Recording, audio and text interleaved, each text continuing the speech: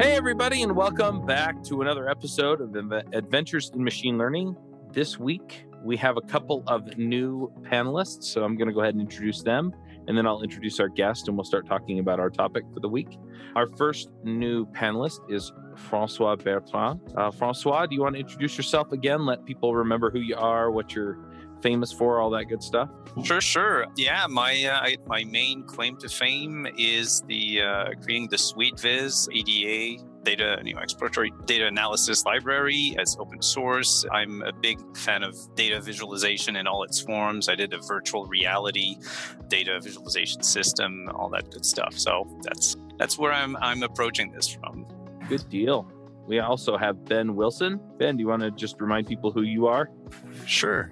Yeah, hi, I'm Ben, author of Machine Learning in Action, a Manning book, and also the creator of the Databricks AutoML toolkit. Awesome. I'm Charles Max Wood from devchat.tv, and we have a special guest this week that is Serhiy Maximenko. I hope I got close. It was pretty close, yeah. And yeah, we're going to talk about serial video processing with AI. And it looks like from the article, you did a lot of this in the cloud, if I read the article correctly. Some of this, I'll admit, was a little bit over my head, so I'll probably just ask all the stupid questions, and then Ben and Francois can sound smart by comparison. When I went freelance, I was still only a few years into my development career. My first contract, I was paid $60 an hour. Due to feedback from my friends, I raised it to $120 an hour on the next contract. And due to the podcasts I was involved in and the screencasts I had made in the past, I started getting calls from people I'd never even heard of who wanted me to do development work for them because I had done that kind of work or talked about or demonstrated that kind of work in the videos and podcasts that I was making. Within a year, I was able to more than double my freelancing rates, and I had more work than I could handle. If you're thinking about freelancing or have a profitable but not busy or fulfilling freelance practice, let me show you how to do it in my Dev Heroes Accelerator. Dev Heroes aren't just people who devs admire, they're also people who deliver for clients who know, like, and trust them. Let me help you double your income and fill your slowdowns. You can learn more at devheroesaccelerator.com. Do you want to kind of give us the 10,000 foot view as far as like what problem you were trying to solve, and then we can kind of break things down from there? Yeah, of course. So I will try to briefly describe how I see the problem of video processing nowadays. So on one hand, video data is definitely a massive and essential part of the global data, and it is commonly used in many aspects of business and personal life. And on the other hand, machine learning and deep learning solutions show good results with visual data, which is proven in many tasks such as image classification, face detection, recognition, object detection, and so on.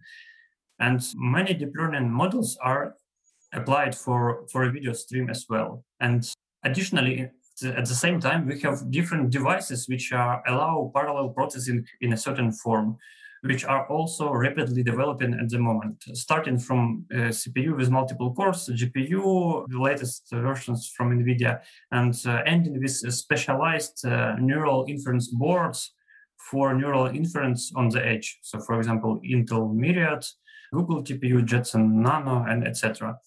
And all this together creates an interest in making some, let's call it, fancy stuff with the video stream, whether to introduce new features and get advantage of the market, or optimize an existing business workflow, or maybe improve security, etc.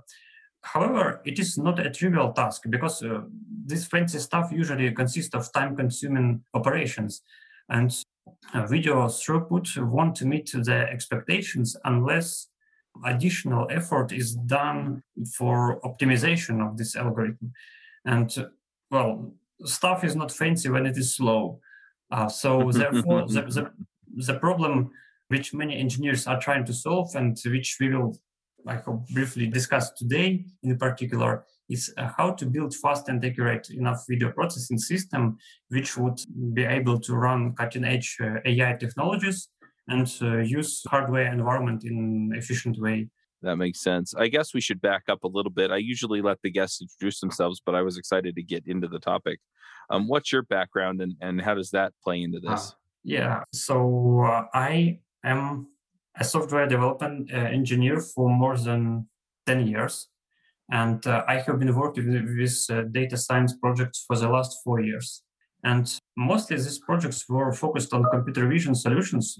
However, I used to be an iOS developer before. So my career started at MobiDev company in 2011 with developing mobile application. And that was fun at that time.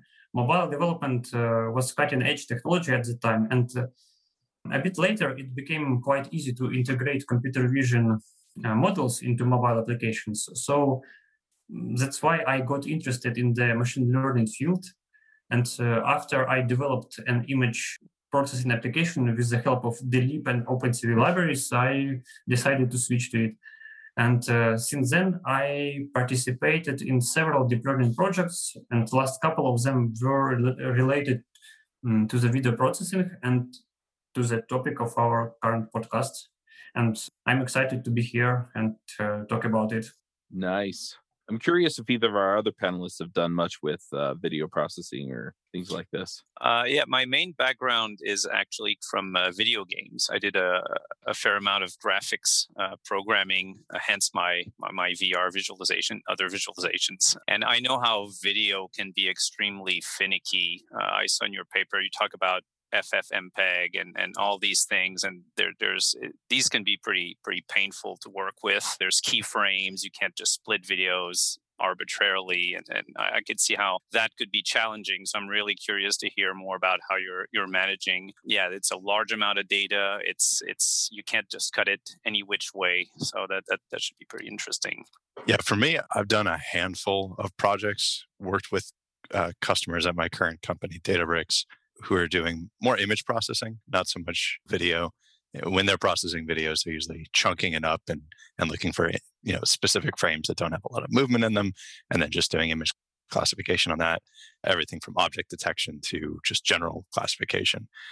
I have a lot of questions for you later on with regards to tips and tricks, and just to hear your perspective on things. One thing I wanted to ask really quickly, going back to what you were saying before, you mentioned cloud computing versus edge computing. Is that just like a machine in my hands or on my desk versus a machine in the cloud? Yeah, so basically cloud computing is the architecture where you have a connectivity to some resources on the server, and the main part of the processing is done there. And edge computing is architecture which is kind of opposite, when the main part of processing happens on the edge devices. So it can be, mobile devices is also edge devices, but it can be a special model, something more specialized. For example, special cameras installed in some manufacturing buildings. It can be surveillance cameras, maybe some processing units which handle data from sensors and so on. Okay. And in my opinion, when we talk about cloud computing versus edge computing, first thing which we need to pay attention to is scalability. So we definitely can create this connectivity with cloud services, build infrastructure of computing instances, allocate GPUs there, somehow share it between several workers, and manage everything with Kubernetes or something like that. Video card NVIDIA A100 supports virtualization, and it can be split into multiple GPUs. So, and it is very, it may help a lot with cloud infrastructure. But how easy will it be to scale it when the number of users rises? How many GPU will we need, and how much will it cost at the end of the day? And from this perspective, edge computing can be a better option. Well, of course, such decision depends on the goal and available resources. But in my opinion, if we know that we can run some part of the algorithm or entire algorithm on the edge, we very likely need to do it. And with this, the scalability problem becomes much more easy to solve.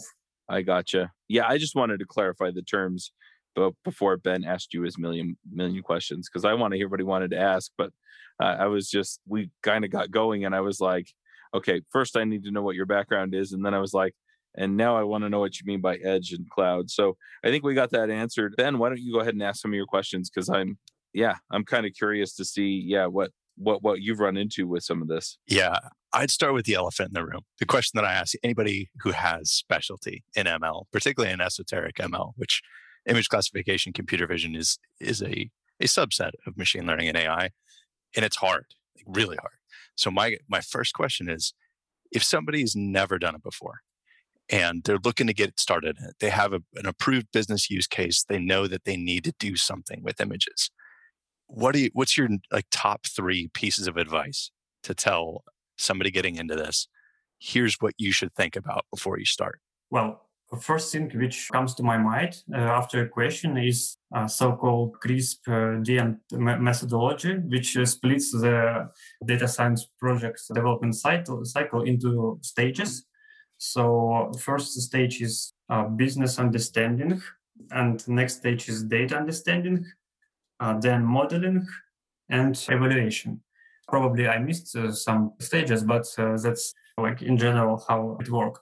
So when you have idea in your mind, you need to think about the value which it can bring. And from that perspective, you will get understanding what kind of data do you need and where to get it. So, and I think that in all these stages, data understanding is maybe the most important part, because creating a model, trying some hyperparameters, changing a model architecture, it's not so difficult, but much more difficult is to clean the data, find a way where to find it, gather, and ensure that this data will match the environment where this model will be used after it is done. And so at the first stage, I would pay attention to the question of data. And so if you got a data set with images, the next point is selecting a model. And here, again, you need to ask yourself some set of questions. So for example, where this model is supposed to run. So if you are going to run it somewhere on edge infrastructure, let's say you bought a Raspberry Pi and you want to do some OpenCV stuff with it, then of course you need to select a lightweight architecture which can meet your expectation in terms of performance. If your goal is to run it somewhere on the cloud, probably it can be some bigger model which can give you better accuracy. Yeah, but anyway, first steps will be done not on the edge and not on the cloud, but on your local machine, let's say in Jupyter Notebook, with all the data analysis and evaluation metrics.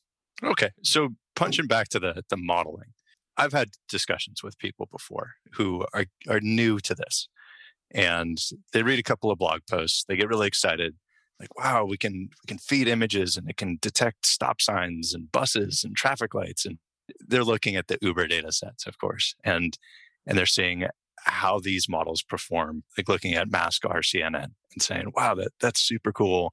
We can totally apply this to our use case in our business.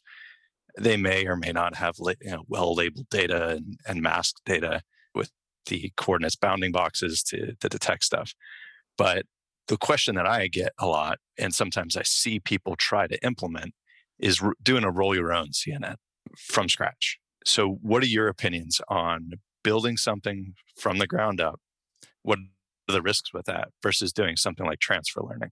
That's a good question. I was thinking about the same stuff, and currently I see a tendency that many data scientists or computer vision experts, they are start looking for some papers, ready-made solutions, find some models on GitHub and so on.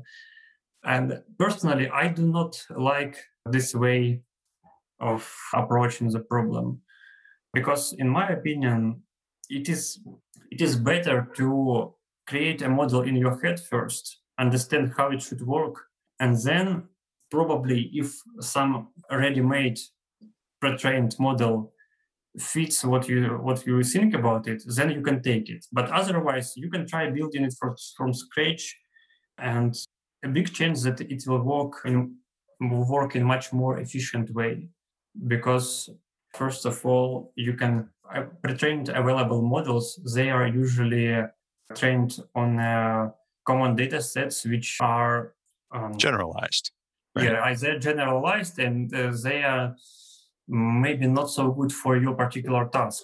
And by creating your own model and with your own data set, the accuracy will be much better. Yeah, I mean, I couldn't agree more. And with respect to transfer learning, not so much just use the fully trained model, but saying, hey, I'm going to lock down the first 50% or 60% of the CNN and say, don't relearn this stuff, but I want to use what you've learned here, like edge boundaries, shapes, general characteristics of the image. And you can freeze that and actually materialize what that vector is or what that matrix is at that particular point. You can pool it, get an image and say, oh, it's detecting the outline of things. That's cool. It doesn't know anything about what that is because the classifier stages and the fine resolution is much later on in the CNN. But doing that can save you a lot of time, even though you're not using that model, but you're using how that model learns to detect things of importance in images in general. And then those last stages, you can say, all right, you need to retrain on my images and my labels and learn this stuff. But yeah, I really liked your answer and how you approach it with like, hey, think about what this is doing and what your domain space is. I think that makes it much more successful instead of just picking something from the ether and saying, well, it can detect cats and dogs really well. It should work for my use case. It's like, no, it doesn't really work that way. So do you think actually that's a good question as far as a particular use case versus generalized data? I guess it's about balancing, maybe getting the benefit from, like you said, the basic shape recognitions, and then figuring out where you plug in your domain specific data. So are you saying that would probably be a good approach to kind of use generalized data for the more common problems and then put in your own model and training data on top of that? Yeah, I mean, for applications that I've done and worked on, if people are trying to do something similar to like what Pinterest does, right? Their image recognition of general things that people are taking pictures of in the world. Some of these pre-trained models, they're designed to do that. They were trained on that sort of data, and they're trying to say, is this a picture of a lighthouse or a ship or a banana? It kind of does that. You might not use their labels. You have your own labels, so you can lock in the first 90% of that and say, retrain the last 10% of it and learn my labels. And here's all of my training data. So just retrain yourself on mine, but don't manipulate all those early for ResNet or VGG. When you're looking at those extremely deep models, don't retrain how it figures out how to do edge detection. You'll be running a training process for weeks, probably. Inception V3, how many months did it take that to train originally on how many billions of images? You're never going to get the performance with the budget that most companies have versus like Google and Yahoo and how they built those things. Yeah, and it's exactly what I agree with what Sergey said, which is think about your problem statement and what you're trying to solve and adjust it accordingly. Great. Yeah, because when you said starting from scratch is a good angle, I just wanted to clarify that you're not talking about, like you said, reinvent the wheel or start from ground zero. It's really kind of putting, where it matters, your domain specific training on top of those existing bases. Yeah, one thing that I was wondering was, are there kind of common approaches or common setups, common algorithms, common ways of doing this that you would commonly say, okay, my problem fits well on one of these 3-4 ways of doing it, or I do have to go reinvent it, right? Because, yeah, it sounded like, and you can correct me if I'm wrong, but it sounds like, Sergey, you're basically telling us, yeah, think about it and then see if it fits onto something that's well understood. And then if it doesn't, then, yeah, you may have to go and do something a little different. Well, let me clarify what I meant.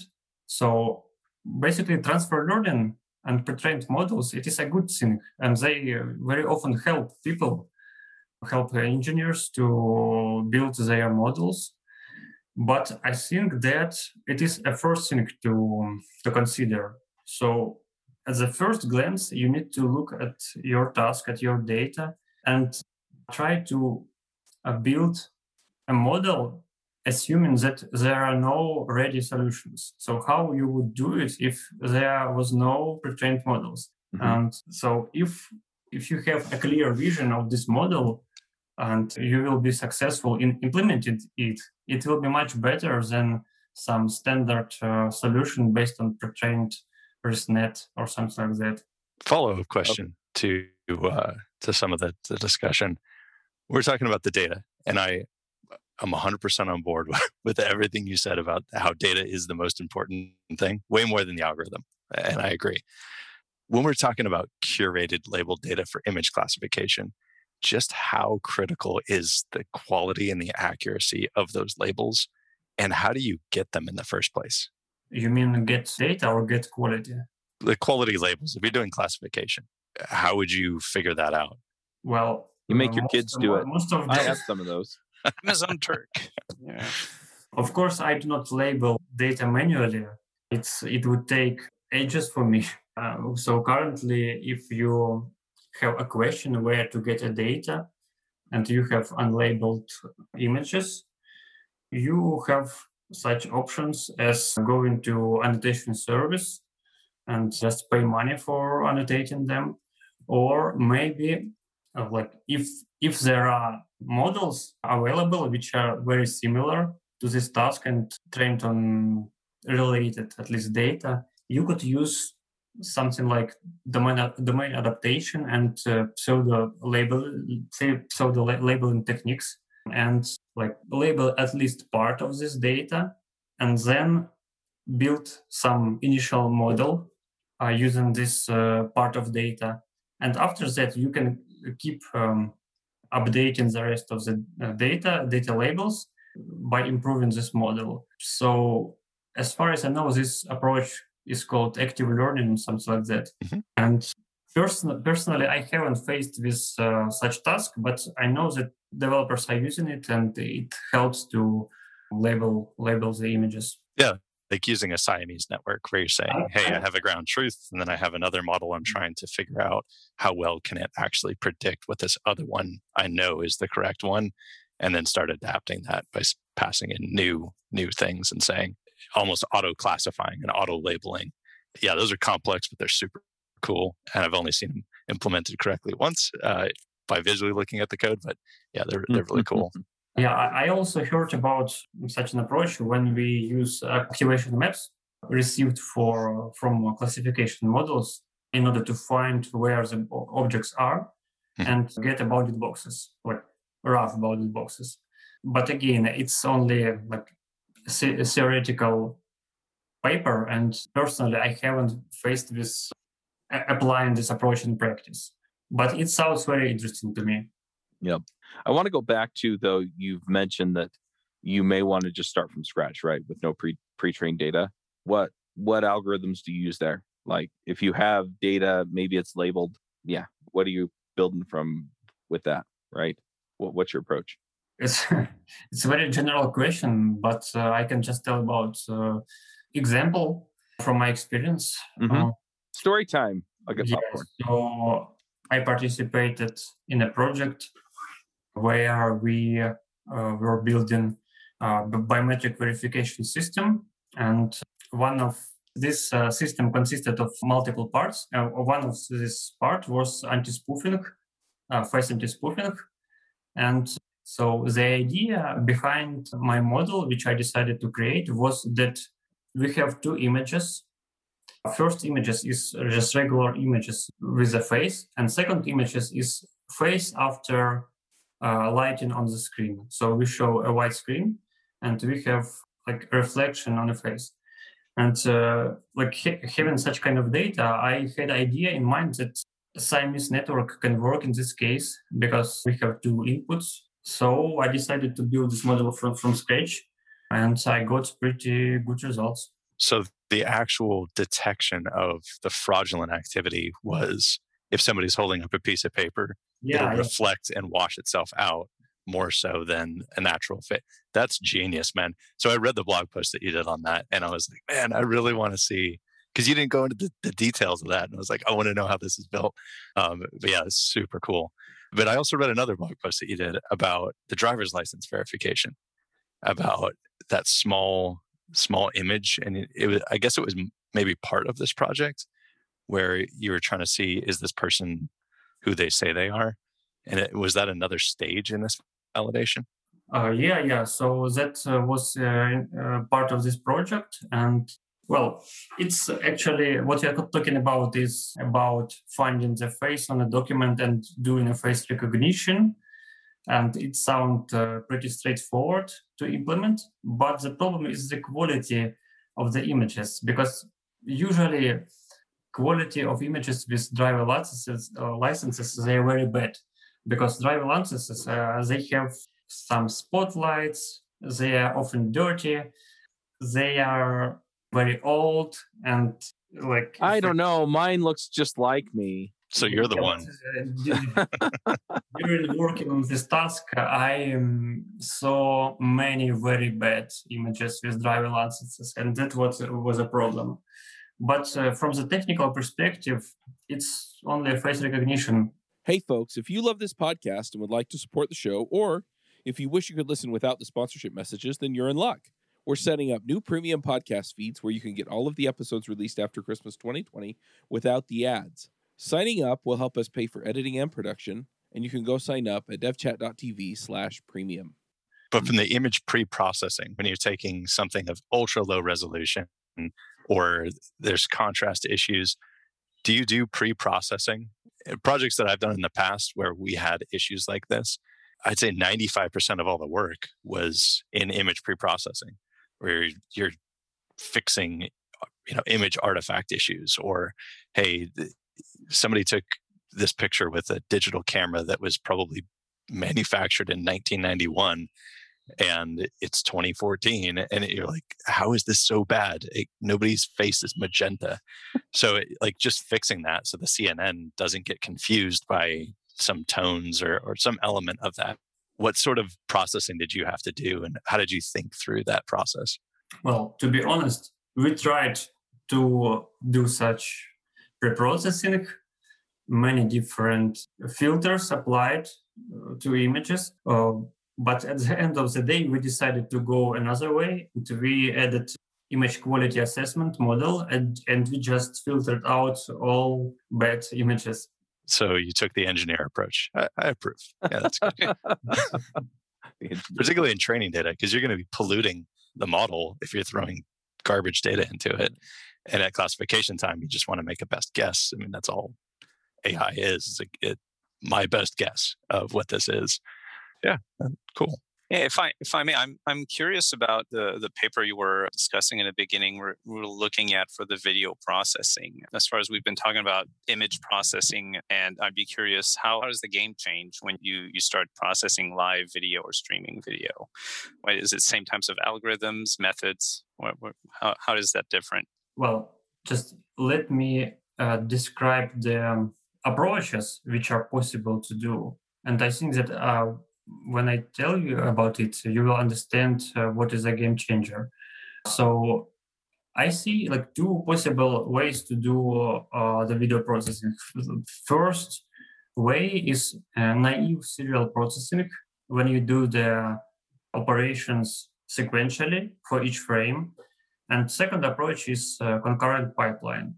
And quickly, when you say operations, you mean you're doing facial recognition or bounding box detection, things like that, or is that data cleanup, like in real time image cleanup, or all of the above? I mean all of the above. So after you got a frame from the decoding, you need to do a bunch of operation.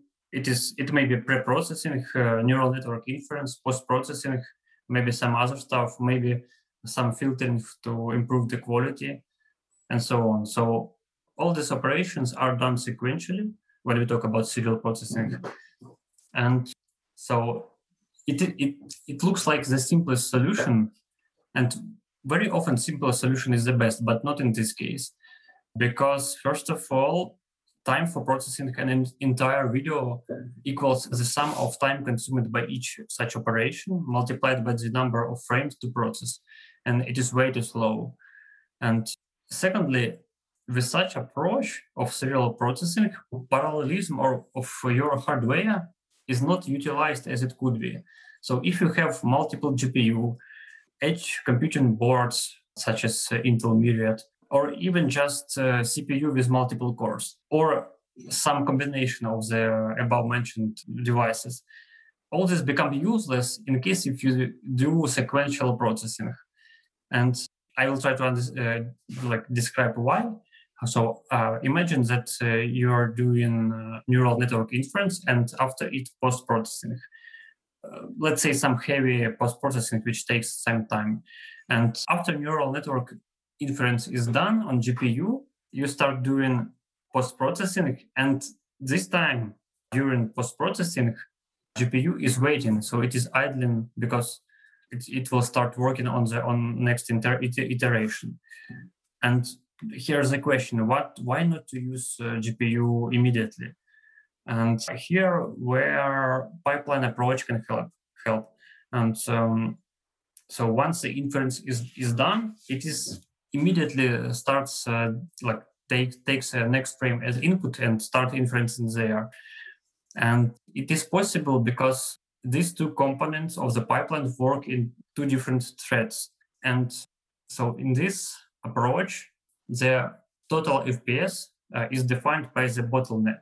And usually bottleneck is a neural network because assuming that we are developing AI-powered solution, probably we will have it there. And for understanding what is the bottleneck, it makes sense to measure the time consumed by this operation.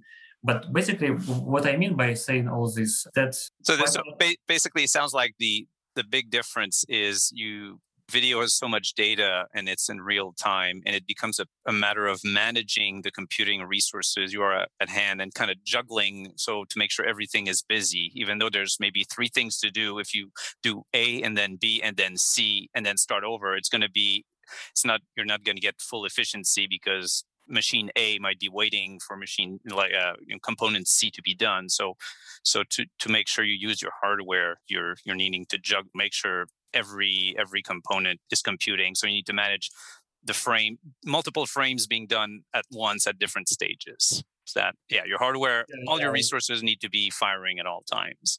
Yeah, you described it correctly. And only after introducing pipeline architecture to video processing, we can really use all available resources in an efficient way. So if we needed to handle temporal relationships between video frames, we're trying to upscale a video, and we need to make sure that we're anisotropic filtering, for instance, between frames is smoother. I know that we see that with some of the older movies that people are doing. Oh, we're going to do an HD upgrade of this movie. And then the fans see it and they're like, oh, it's too smooth. It doesn't look like it does on film. So when you're handling like the temporal nature, frame 1 to frame 2 to frame 3 to frame 4, and there's a relationship between frame 1 and 2 in a temporal sense. If you're going to be doing effectively hyper-threading or thread pool processing, how would you handle that? And what sort of interface would you have to a buffer to make sure that you have correct ordering and referencing on priors for the current frame? That's a good question. And actually, in my projects, I did exactly this, what you described. So we had a frame buffer, and we do not start processing from the first frame, but we wait for some time, some number of frames, in order to fill our frame buffer, and only after this we start processing because we see the context, we see the frames from the past and from the future, and we can build some algorithm which will decide what to do in the middle frame. So, and in particular, I applied this approach for interpolating the bounding boxes. If you decided to skip some frames, let's say in order to improve the performance and make it faster, because it is not necessarily to run object detection model on each frame. We can skip some frames and do it each second frame. And if you do it, you need to interpolate frames in between. And this is where this logic with frame buffer really helps. So you just do persistence of where the bounding box is on interpolation between the states of the selections. That's genius, man. Definitely wanted to get you to that path, because it's kind of what, based on some of the blogs that I read of yours, I was like, I bet this guy is doing this. I just wanted to make sure it was on the podcast so people heard about it, because that is a genius implementation of how to handle this by lowering the pressure on your hardware, but still getting the same accuracy and performance. And that's what we should be doing as applied ML practitioners, is think about it as an engineer would. How can I reduce the cost of executing this while still maintaining the accuracy? And what you just explained hopefully gives everybody an idea into the mindset of a true engineer implementing something for an AI system. So great answer. I was really curious about one aspect, because in video games we need to do this kind of parallel processing. Pipelining is a big deal. And I was curious. You mentioned edge versus cloud computing, and some parts can be suitable on the edge portion and some back in the cloud. Were you able to actually mix them up? Because that sounds like a really good pipelining challenge, to schedule some edge, then to the cloud, then back to the device. Or is that not feasible?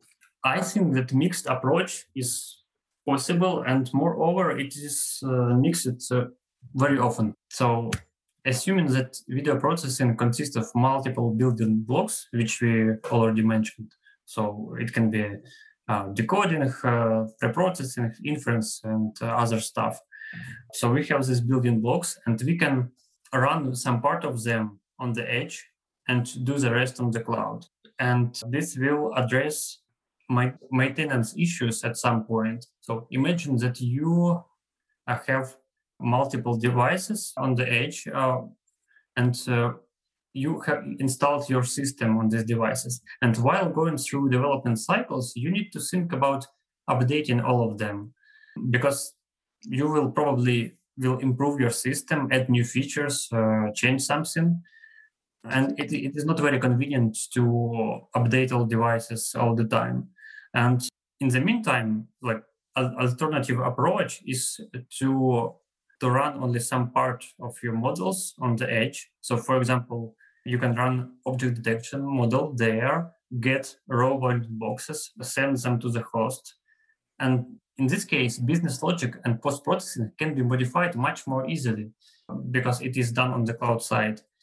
And just for example, we may have a camera with built-in face detection and recognition system mounted directly to the camera hardware.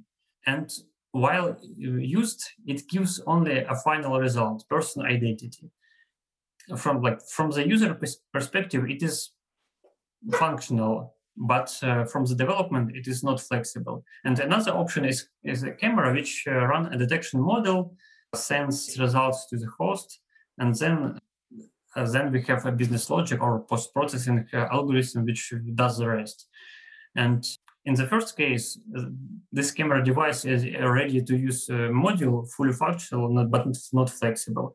And in the second case, our edge device is half-baked module, which is basically a source of information. And in my opinion, it is like a bit flexible solution than fully edge computing or fully cloud computing.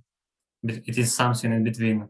Great. Yeah. Very interesting. Is there anything that exists out there, like out-of-the-box solutions to what I feel is a management like pipeline, like scheduling problem to, do some edge back to cloud, back to edge, and even on the edge device, I assume, manage each step in parallel or not?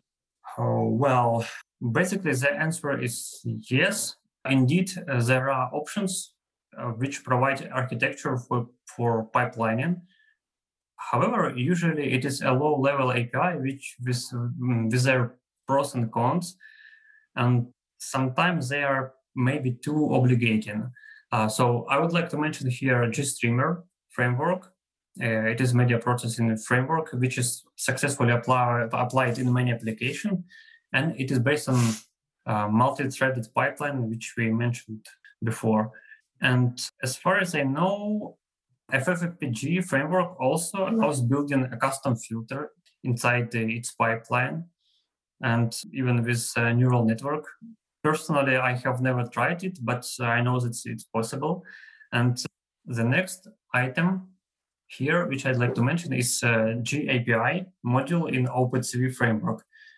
So although it is in the early stage of development, but it looks really interesting because they claim to provide a graph-based optimization of the entire algorithm, not only neural network as part of it, but the entire algorithm, including frame decoding, preprocessing, inference, and other stuff. So all operations which you do with the image, they are compiled into a graph, and this graph is optimized depending on the hardware, like different hardware which this operation use. And for me, it looks pretty much interesting. However, like despite the fact that there are existing out-of-the-box solutions, developing the pipeline on our own without any framework is also a good option, because in such a way you get absolute control and flexibility.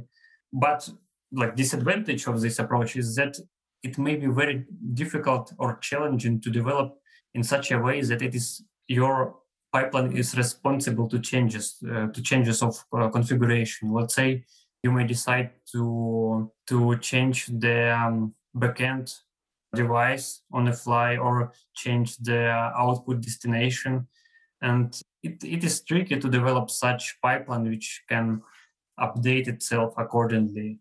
But personally, I tend to go for this option because for me it leaves more space for experimenting and research. Makes sense. Thanks. All right. Well, we're kind of getting toward the end of our time. Is there anything that we missed that's critical to mention before we head into our picks? Hey, folks, I don't know if you've noticed, but I've been working a lot on figuring out how to help people become the most valuable developers on their teams or becoming the top 5% of developers in the field. If you're looking to level up, figure out how to contribute more, get the career you want, get the career that you want that will support the lifestyle you want, then you should check out the Most Valuable Dev Summit. I've invited some of my friends across the community, people that you've heard of, people that have worked on systems that you use on a daily basis, people who have invented new ways of doing things over the years in programming, and I've asked them one question, and that question is, how do you become a top 5% developer? How do you become 1 in 20 of the best developers out there? And so we're going to go ahead and have that conversation with them in interviews on the Most Valuable Dev Summit. And you can find that at summit.mostvaluable.dev. All right. Let's go ahead and do some picks. Now, we have 2 new panelists. You've both been guests, so you've done picks in the past, but I'm just going to explain it just for everyone's benefit. It's just shout outs about stuff that we're enjoying, stuff that we like. It can be books, can be movies, can be technical, can be non-technical. We can pick movies? Oh, yeah. Anything you want. We try and stay away from the political just because we're kind of in a place where people are unhappy with each other over stuff like that. But yeah, just kind of whatever you want. I'm going to go ahead and throw a few of them out. Now, one thing that I think I've been picking for the last few weeks, I'm still on this kick with, is a book called Who Not How. It's kind of changing the way that I'm running the podcast network. I've been trying to pull more people in to take on certain tasks within the podcast network, involve more people in some of the things that I have going on, just so that I don't have to be the person that's kind of the point person on everything. And so that I can go and I can serve more people, right? I could do the things that I'm really good at instead of trying to do all the things, whether I'm good at them or not. And so I've really, really been enjoying that book, and it's just really made me think. Over the last few weeks, another thing that I've picked up is, and I don't know if they do this everywhere, I'm assuming they do, is I joined a Masters swim team. And Masters is for adults, so it's 18 plus. Now, I swam in high school, but it's been more than 20 years since I was swimming on a regular basis in the pool with a coach telling me what I was doing wrong and all that stuff. And it's been kicking my butt. But I have really, really enjoyed being back in the pool. So I'm going to pick that. And speaking of having something that I forgot the term that you all were using. And, we've talked about it on the show before, but having something that's been trained for one thing and then you use it for another. What's the term for that? Transfer learning. Yeah. So I've been running marathons, right? I was supposed to run a marathon this Saturday, and I wound up sick on Friday. And so I couldn't run it. I actually contacted the marathon and they deferred my registration till next year. Yeah. Transfer learning doesn't work from marathon running to swimming laps. Just so that you're aware, right? So I was in okay shape for running. I was in terrible shape for swimming. It just doesn't, transfer and learning doesn't work there. My technique was pretty good in the pool, but I was sorely out of shape. And so I've been pretty sore this week, but I love it. So if you're looking for a good way to just get a full body workout, go see if your local rec center has a master swim team. Might mean you're getting up at 5 a.m, but I think it's worth it. So I've been enjoying that as well. And then I'm going to pick 2 more books. I have an Audible account and I tend to listen to books. And then if I really enjoy the book, then I'll actually go buy a hardcover like I did with Who Not How. So I'm actually going through it again in hardcover. But these 2 books are books that were recommended to me by some friends of mine. And it's really kind of making me think about things in a different way as well. And they're kind of related. So for what it's worth, I'm going to pick them. The first one is As a Man Thinketh. I'm trying to remember the author's name, but it's an older book. Like the newer books, they kind of have a different structure to them where they kind of go, hey, here's the principle and here's a story and here's an illustration of where you might use it and blah, blah, blah, right? The older books, like I'm trying to think like Think and Grow Rich or Win Friends and Influence People, they tend to be much more, here's the principle, here's how to use it, here's the next principle, here's how to use it, here's the next principle, here's how to use it. And that's kind of how this flows, right? So it's really, really dense information-wise, but it's terrific. So As a Man Thinketh. And then the other book is Psycho-Cybernetics by Maxwell Maltz. And it's been rewritten. I got the updated and revised version. And I can't remember. I think Dan Kennedy picked up, like he bought the rights to revise it and stuff. And it's kind of been rewritten with Maxwell Maltz's voice, but it's kind of modern age stuff, right? And so anyway, I'm really, really enjoying it.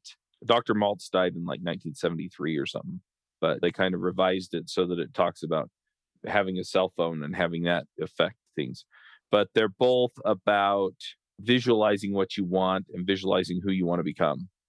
And so As a Man Thinketh, the main focus is what you think about is what you become.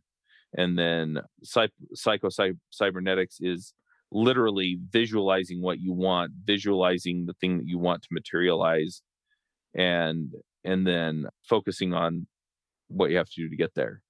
And just by visualizing it, you're more likely to have it happen. So I'll pick those. We'll put links in. If you put the links in the chat, they wind up in the show notes. So that's the best way to do that. And those are my picks. Francois, why don't you go ahead and go next? Yeah, that sounds like that. If you don't know where you're going, you're going to end up somewhere else. What was that? Mm-hmm. That baseball philosopher guy, quote unquote philosopher.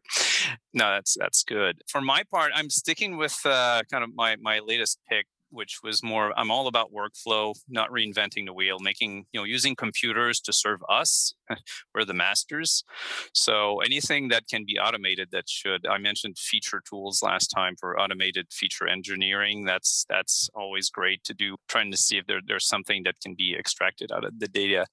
Another thing I ran into is on my personal workflow, sometimes I'm trying out model after model, changing parameters, changing the way the data flow is on a given project, and then it all makes sense. And then I save things, underscore V1, V2, V3, V4, and I have all these experiments and things, and I go back to there, 2 weeks later, I'm like, what was that crazy thing I tried that was kind of that did this kind of feature that could have been insightful, and I have no idea. And I look at all my files and trying to figure out history. So I've started looking into, or I discovered automated experiment tracking and that kind of stuff, where everything you ever do is automatically logged. So you always know the exact code that was run, all of the results, and that's done transparently. So far, I'm working with Comet.ml.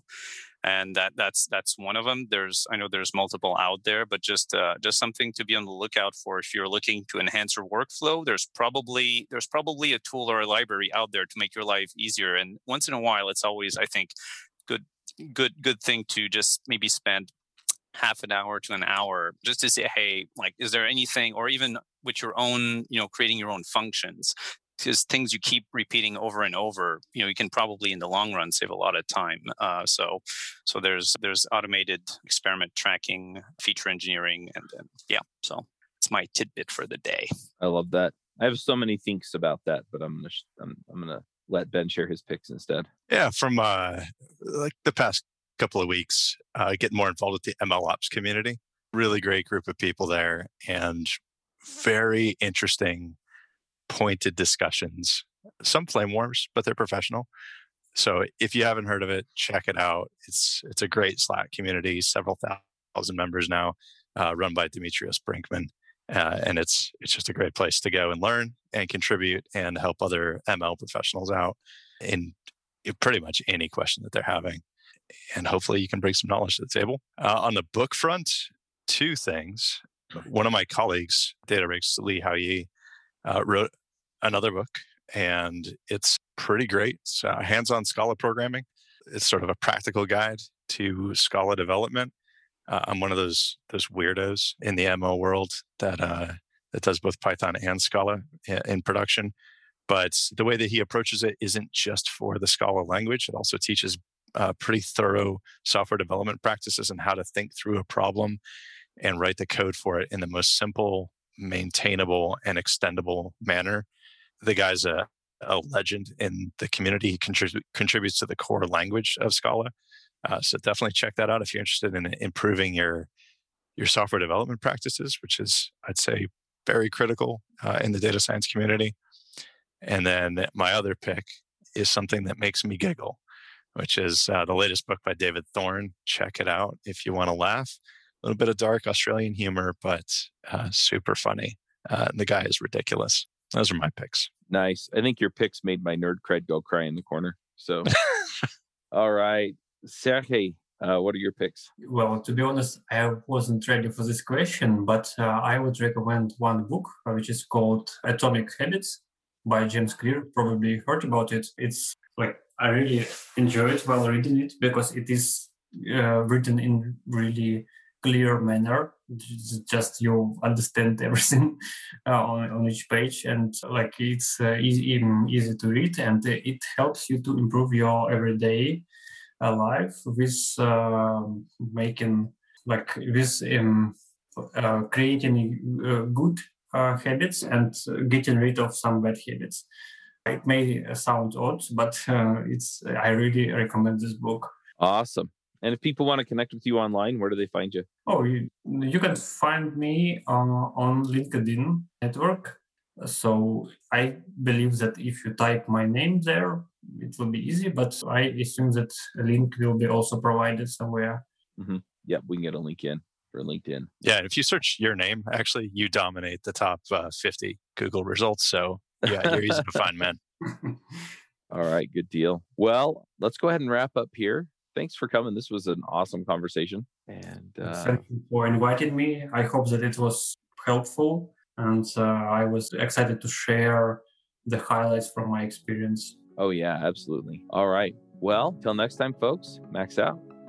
Bandwidth for this segment is provided by CacheFly, the world's fastest CDN. Deliver your content fast with CacheFly. Visit CacheFly.com to learn more.